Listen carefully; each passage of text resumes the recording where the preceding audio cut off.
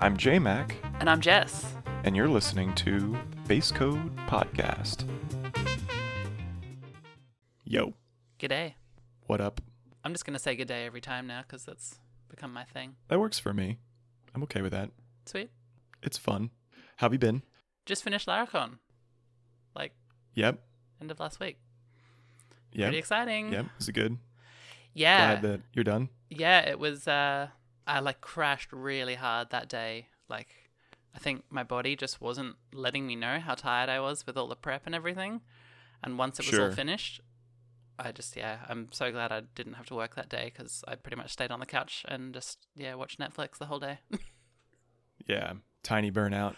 That used to happen to me in college, when I'd work 50 hours straight on some project because you procrastinated, and partied instead. And and then you made yourself do it, which was good. It was good. You finished it and everything. And in the moment, you're doing it, everything's fine. But when you stop. Yeah. And then, but then afterwards, you're just donezo. Yep. Yeah, it's like my brain gave me access back to all the sensor data to tell me how tired I really was. And I'm like, oh. Yeah. No, it's good. But yeah, it went really well. Had to get up at 4:30 a.m., I think, because I wanted to be an hour earlier. Yeah. And yeah, I don't know, it was kind of weird. I was still really nervous. It wasn't the same as my first Laracon, which was an in-person one when I spoke there. But Sure. for the whole talk, though, my hands were actually quite shaky. And Yeah. I have to push the spacebar, right, to advance my slides forward. And I was so worried that I was going to double tap my spacebar just because my fingers, my hands were shaking. Yeah. So it was kind of all my practicing was just I left my finger resting on the spacebar when I was practicing. But when I was actually doing the talk, I'm like, I can't rest my finger there. I'm normally nervous, for the first, in an in-person, just for the first few minutes. But once I'm 3 or 4 slides in. But to your point of the handshaking, it is funny. If I stop to get a drink of water or something while I'm on stage, I will notice that I can see it. I don't know if the audience see it, but I can see that. Yeah, there's still some adrenaline there. There's still some nerves there. I'll be a little shaky. It's so funny the way our bodies react. I don't know if it's part of the fight or flight response or one of those sort of things, but yeah, the nerves just kick up all the adrenaline, like you say, and I don't feel it. I don't feel my hands are shaking when I'm on stage or anything. I feel it's fine. But yeah, I'll notice, like you said, when you perform some action or something, oh man, my hand's kind of shaky. And that was what I noticed it for me was I've got to push the space bar and not push it twice. Well, it's good. I think nerves mean you care. So, if you didn't care at all, I don't think you'd be nervous at all. So True. So I think that's good. The other thing that was kind of cool was I was able to, because I practiced my talk in front of my computer, doing it live was the exact same environment that I'd been practicing in. Whereas when you do an in-person talk, you practice it in your lounge room or wherever you do it. And then you get on stage and it's a whole new environment. So yeah, it was kind of nice to have that home ground feeling. I like the virtual conferences. I'm most nervous for a virtual conference that somehow my computer is just going to explode or my internet's going to crap out. That's actually more of the concern because it's not anyone's going to yell in the audience you suck, you know? So hopefully no one does that anyway, but yeah. Well, overall, I think it went really well. Yeah, it was good being on the viewer side. I went to a viewing party up with Jacob Bennett and gang. Oh yeah, I saw the photos. That looked cool. So yeah, that was fun. And then, but yeah, I mean the conference, just so many speakers and yeah, just running over a little bit that there were honestly no breaks. There was no lunch break or anything. So it was kind of hard as a viewer actually, especially because I was in a group. I was looking forward to that break to be able to kind of synthesize and chat with our attendees, so to speak. The hallway track, as they call it. Yeah. And we kind of, I think at one point we just had to say, look, is everybody comfortable just watching the recording of this talk later and, just chatting for a minute? And I think everybody was yeah, no problem. So it helps to have that break. Otherwise it's just an onslaught of information and you get fatigued and stop absorbing. Yeah. So it was good to hang out and go to that and kind of be on the viewer side this time around. So it was good. It seemed good. Sweet. So, podcast. What should we chat about? Yeah. I think we've gone through like all the core components now, so maybe this one can be kind of starting the downhill to the end of this mini series of just like maybe just kind of a shotgun scatter shot of like, hey, what are some other kind of components we use in our applications and we feel it makes them, leaner or cleaner or easier to maintain or something like that. Yeah, sweet. So the last chapter in your book is kind of the one that you don't get for free, and it has some of the stuff we'll talk about today. So there's a few little, I guess, freebies for people. Sure, yeah, we can throw some in there. I mean, I've read this chapter, so I feel pretty lucky because there's a lot of good stuff in there. Oh yeah, you read it before everyone else. Yeah, I got to review it, so it was pretty great. Well, we actually had a quick chat about this earlier. Macros are one of my current favorite things, and I actually even mentioned them in my Laracon talk. Yeah. Because they are a really good way of moving code out of the controller and also for creating things that have more symmetry with Laravel's built-in methods.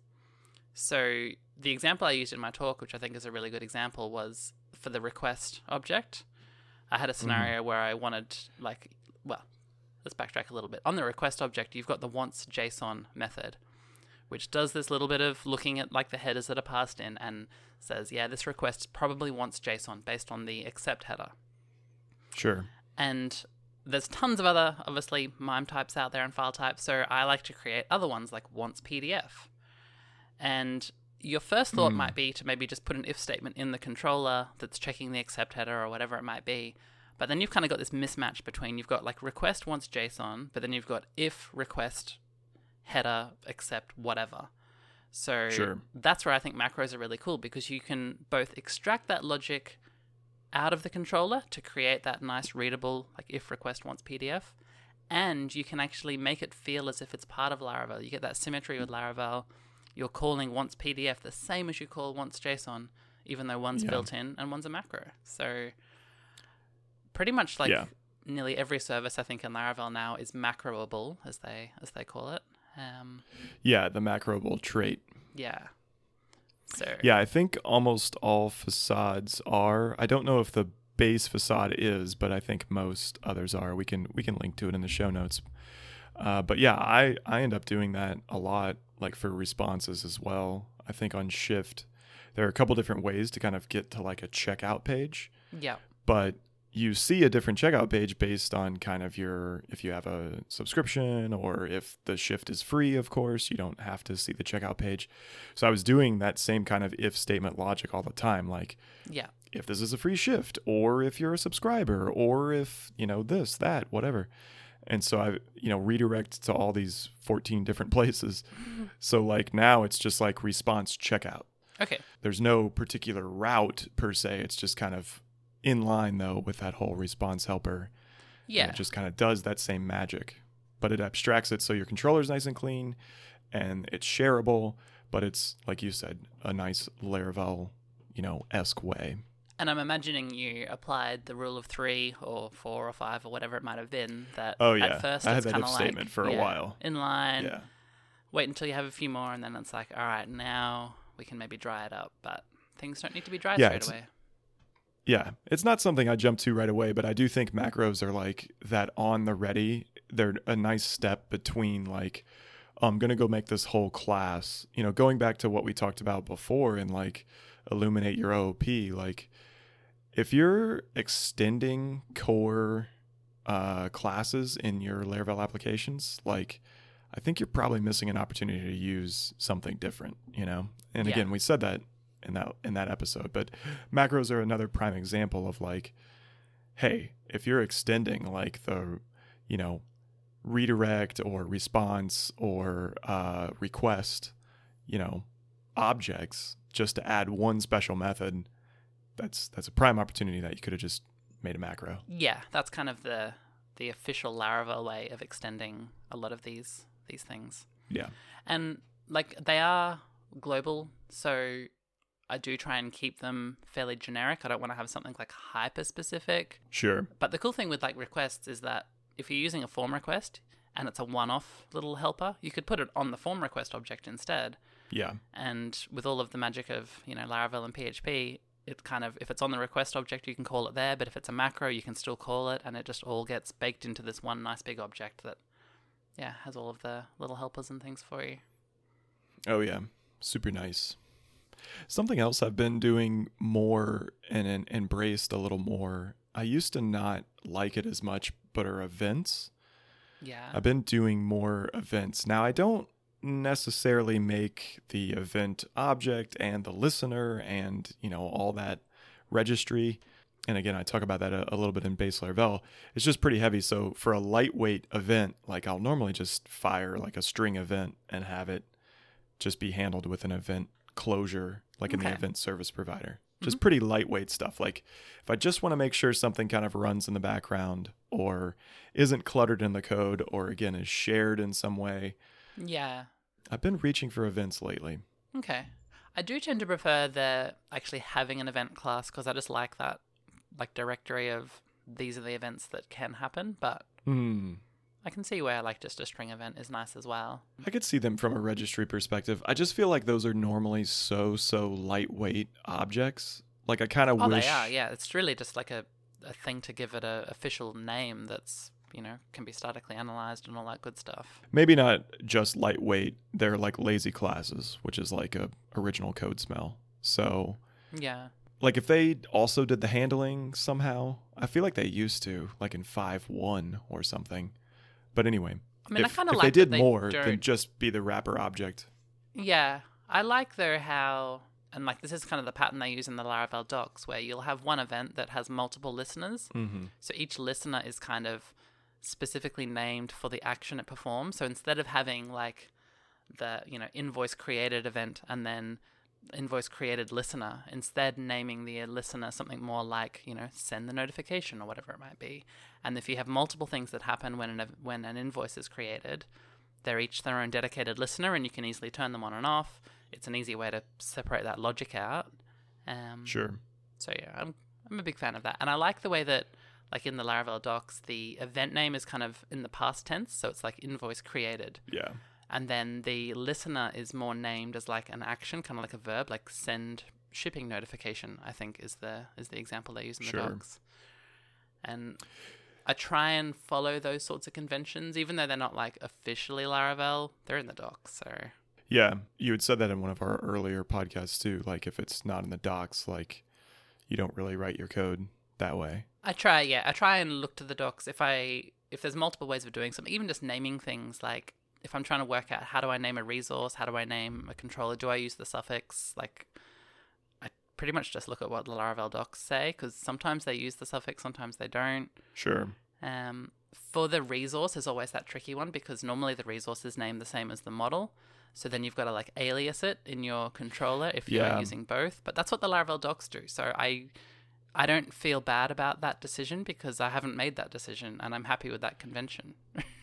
It's funny that you mentioned that because I think going back to kind of base Laravel, I did the same thing. I left off resource and in Blueprint, actually. That's what was kind of the final kicker.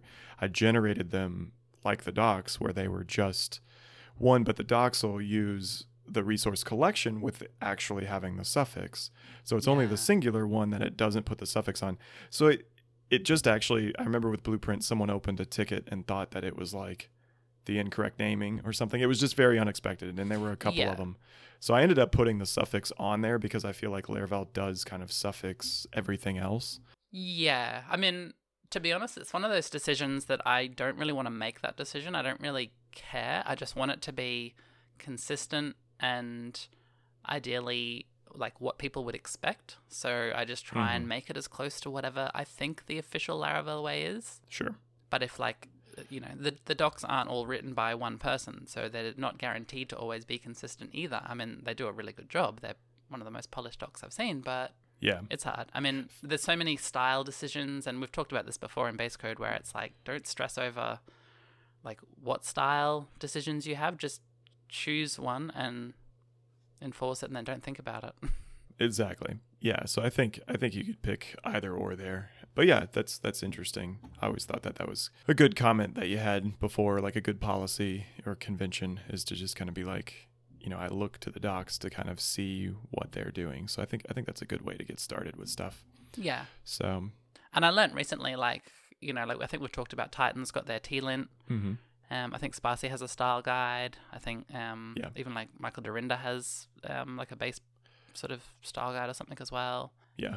Someone else has done that work. I don't want to have to think about it. So just, pick one that hopefully covers all your use cases, and then you don't have to have that little mini decision you've got to make. Like, micro decisions are easy, but when you pile in a bunch of micro decisions, it just is fatiguing, and you can't then make actual important decisions. Yeah, going back to like one of the original episodes we did, like, for base code, like the formatting practice, like, just find, a convention, find a code style that exists that is close enough to kind of where you are, and just take the rest. I used to take, I'm going to take a little bit from Spassy's, and I'm going to take a little bit from Dorinda's, and I'm going to take a little bit from the docs.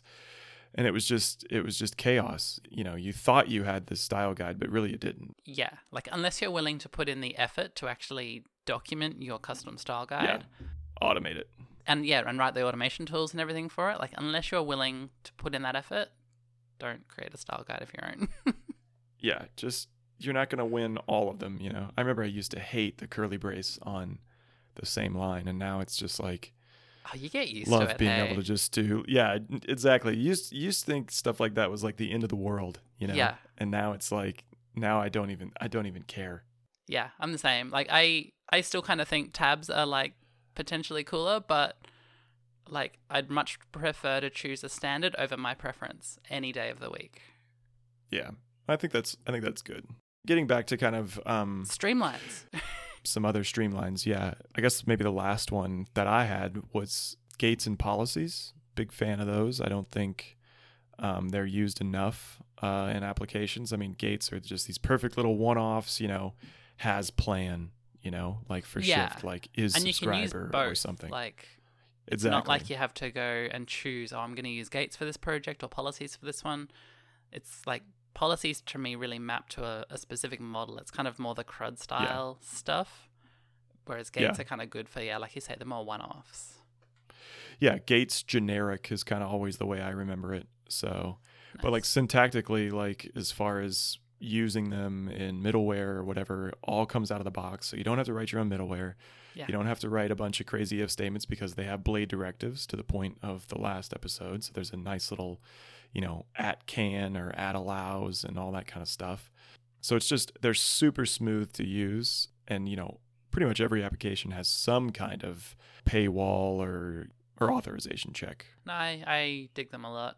I am quite curious to see, and we'll probably talk a bit more about new things coming in Laravel, but I'm really curious to see how Laravel Jetstream is going to handle like teams and permissions and roles, which they've mentioned that you can kind of do now. So I'm really curious to see how they've done that compared to like how I've done it in the past. So yeah, I think they open sourced the code earlier today. Oh, or really? They actually published the repo. I mean, it's not tagged yet, but no, but you can. I think some of that code's out there. Ah, cool. I know what I'm gonna do after this. Yeah, we'll find it and link it in the show notes. Yeah, for sure. Sweet. So as far as other streamlines go, I mean, one that I actually got from Tim McDonald's Laracon AU talk, which I think is really cool, is like creating your own custom collections for things that apply to an entire collection. So like his example, I think, is you've got a collection of invoices and you want to mark them all as paid. You can create like an invoice collection and then a mark as paid method on the collection that will automatically like go through and do whatever's required. Yeah, those were pretty slick. That can remove a loop from your controller potentially and make your controller just read that much nicer. Yeah, giving him a little more credit too in his most recent Laracon talk, just the one last week, and relating back to when we were talking about putting more things on the form request, he had a real good example of kind of going through this progression of like using a form request and like, okay, we're going to do this create from request on the model. We talked about that, like creation methods or sort of base Laravel.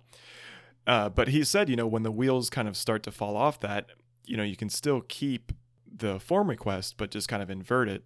And it actually made me tip a little bit more towards sometimes, again, putting that stuff on the form request.